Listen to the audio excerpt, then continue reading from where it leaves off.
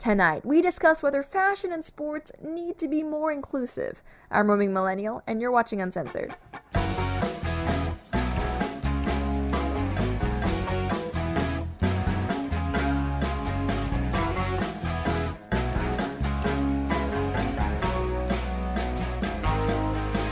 Hey guys, welcome back to the show. Today, I'd like to start off by showing you all some photos.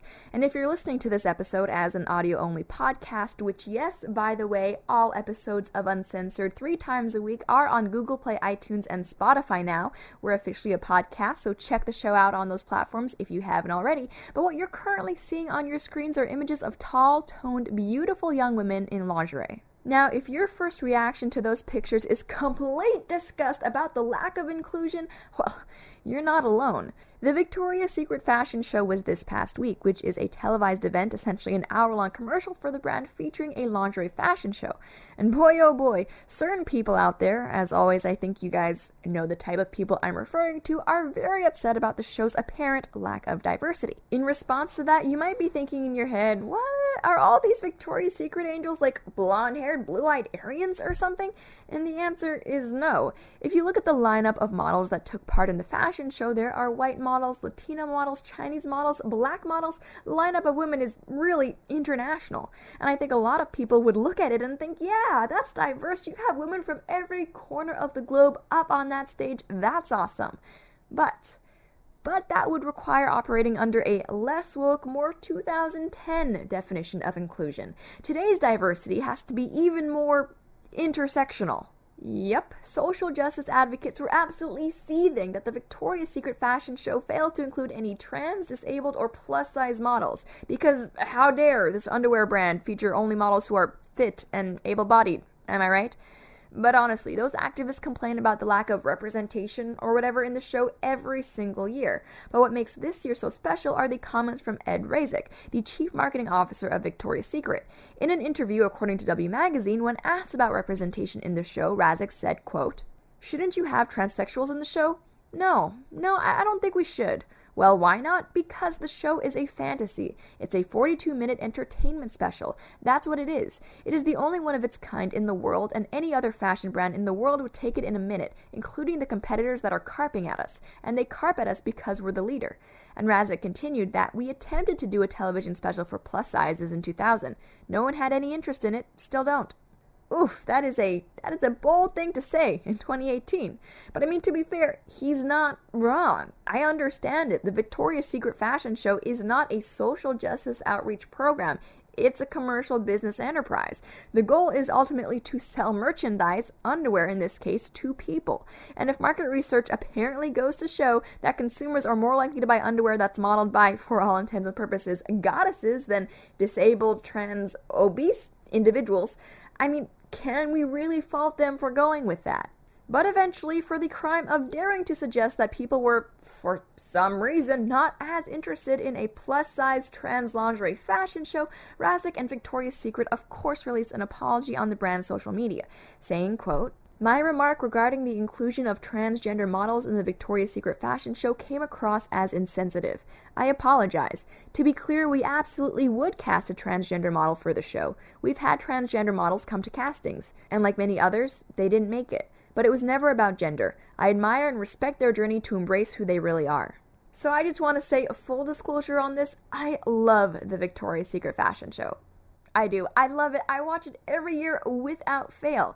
Of course, I have neither the confidence nor the body to do what those Victoria's Secret angels do, and from a modesty standpoint, obviously the things they wear, probably not the most practical for day-to-day activities, but from an artistic perspective, from a fashion, makeup, hair standpoint, I love the Victoria's Secret fashion show because it's just so inescapably and unashamedly feminine. When I was a teenager, and I really wouldn't recommend anyone too young watching this because the women are for the better part naked and just very sexy outfits being worn, but when I was an awkward, gangly, self-conscious teen, seeing these gorgeous, confident, in shape, practically glowing women was, for lack of a better term, aspirational. Seeing a fun, positive depiction, a bold depiction of femininity for someone who was struggling with her own femininity was, to me at least, yes, empowering. That's how I at least viewed the show, but a lot of body positivity activists out there are upset that the more, shall we say, calorie-rich models like Tess Holliday haven't been chosen to walk the Victoria's Secret runway.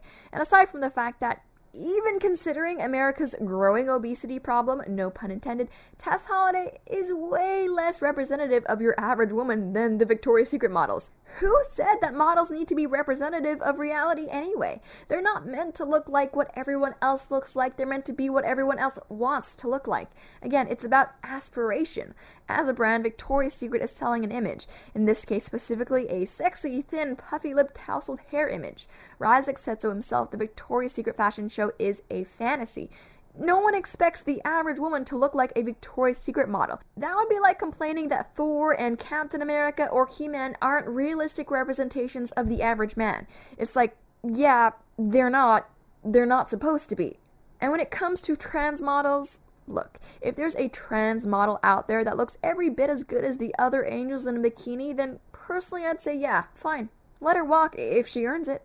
I don't care, but the idea that the show must have trans models just to be inclusive and representative, okay, you guys do realize that less than 1% of adults are transgender, right? And I know it may not seem this way to these activists who exist in social circles where it seems like every other person is non-gender conforming or whatever, but no, transgender individuals are just not very common. And frankly, it's totally par for the course that of a group of 60 women, like the models who walked the runway for Victoria's Secret, no, there statistically probably shouldn't be any trans individuals if we're just going off of representation. But regardless of facts like that, social media has been ripe with people, specifically trans, disabled, and or plus-size people, swearing off Victoria's Secret for not sticking up for them or saying that they deserve representation on the catwalk. Ladies, let's have some girl talk here. Woman to woman, or woman to non-binary, non-gender conforming individual. I'm pretty sure we've all at some point dreamed of being a supermodel, right? I mean, who wouldn't want to be considered so gorgeous that companies throw thousands, if not tens of thousands, or even millions of dollars just to take pictures of you? That would be amazing, right? But just like not everyone is cut out to be a professional wrestler or basketball player, or like how not everyone is capable of being an astrophysicist, not everyone is capable of drawing any type of attention that brands are looking for when they hire models. It's an unpopular thing to say, but no, you do not deserve to be a Victoria's Secret model, just like I don't deserve to be one either. And I also don't deserve to be an NFL player. That's just how it is. But you don't see every bad football player out there boycotting the NFL because they don't have any representation in the league. It's essentially saying, hey, I want to make your industry less engaging, less competitive, and less profitable, but it's also I can feel better about myself. Doesn't make much sense. I've said it before and I'll say it again, the fascination that fat activists and feminists in general have with models stems from their desire to feel beautiful. They want to see people who look like them in all these ad campaigns so they can say, you see, I'm desirable. And you know what? I get that. I really do. But at the end of the day, it's not a company's job to make you feel beautiful. Their job is to sell to you, in this case again, underwear. And you're a lot more likely to pay attention, it turns out, and look at the underwear if it's being worn by Adriana Lima. Funny that. But just because you don't have a spot on their billboards, that doesn't mean you can't or shouldn't wear their brand. Ultimately, a company doesn't have to want you as a spokesperson to want you as a customer. That's literally never been the case. And if you want to feel beautiful and self-confident, then honestly, that's not something a brand or corporation could ever give you anyway. I know it's a lot more work, but that kind of thing does need to come from yourself.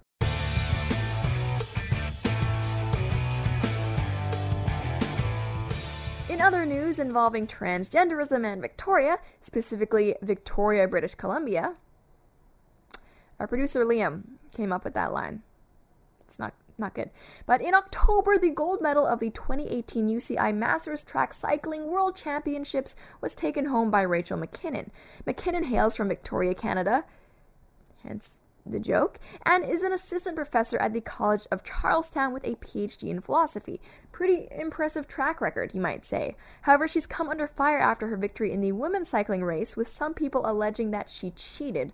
Why, you might ask? Well, in what is probably not the most shocking plot twist of 2018, it turns out that Rachel McKinnon is in fact a trans woman, someone who was born male and transitioned to live as a female. As most of us know, or at least those of us who remain within the realms of reality are aware of, there are some innate differences, physical differences between males and females, which is a huge part of the reason why men and women don't compete together in almost, any sport. And that viewpoint isn't just limited to non-sports watching normies like myself. The third place rider in the race herself tweeted the following: "I was the third place rider, it's definitely not fair." We know that even with surgery and hormone therapy, the changes that men undergo during puberty cannot be reversed. Apart from having excess testosterone, things like bone structure and bone density play an important role in how an individual performs in physical activity. Trans women will be better physical competitors than cis women. That's just a biological reality. But Rachel McKinnon, on the other hand, thinks that, quote, "We cannot have a woman legally recognized as a trans woman in society and not be recognized that way in sports. Focusing on performance advantage is largely irrelevant because this is a rights issue. We shouldn't be worried about trans people taking over the Olympics. We should be worried about their fairness and human rights instead."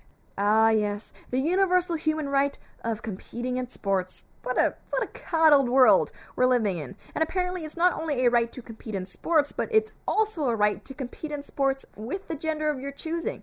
Because even in a sport like cycling, if McKinnon were to compete in the men's races, this actually would be pretty much a non-issue. She just wouldn't be competitively relevant. But McKinnon wants to be allowed to compete with women, arguing it's a right and also to not have to take testosterone blockers or have reassignment surgery. I can pretty much promise you that when trans people first began to fight to live as themselves without the threat of bullying or harassment or, heaven forbid, physical abuse, most of them probably didn't have the right to compete in sports with the sex of their choosing at the forefront of their arguments. At that point, something like that would have literally been considered a slippery slope argument. Fast forward to Rachel McKinnon today, though, and it's reality. There's even another transgender woman, Fallon Fox, that fights in women's MMA. And let me tell you, watching those matches, it's almost like watching domestic abuse become a sport. Her most recent opponent was TKO'd in the first round, having suffered a concussion, an orbital bone fracture, and required 7 staples to stitch her head back up. But all that being said, I think the following quote will clear up McKinnon's position on things. "This is bigger than sports, and it's about human rights. By catering to cisgender people's views, that furthers transgender people's oppression. When it comes to extending rights to a minority population, why would we ask the majority? I bet a lot of white people were pissed off when we desegregated sports racially and allowed black people, but they had to deal with it." Comparing not allowing trans women to compete with women in sports to racially segregated sports is a false equivalency, to say the least. Race is not a perfect stand-in for gender. Last I checked, that's exactly why everyone hated Rachel Dolezal but loved Caitlyn Jenner. But I guess it is every activist's dream to be the next Rosa Parks, which, hey, wouldn't be a bad thing if there were actually something reasonable to take a stand against. At the end of the day, though, I personally, honestly, don't really care if trans people compete on whatever side they want when it comes to sports, because I really don't give a crap about sports. But for all of you people who do enjoy watching the football or the basketball, just know that this flies in the face of fair competition and measures to ensure fair competition. Like separating the genders and prohibiting performance-enhancing drugs, well, they're essentially meaningless. Now, I have no ill will toward trans people. I really don't. It's a serious condition, and it's absolutely no reason to shun, belittle, or abuse someone.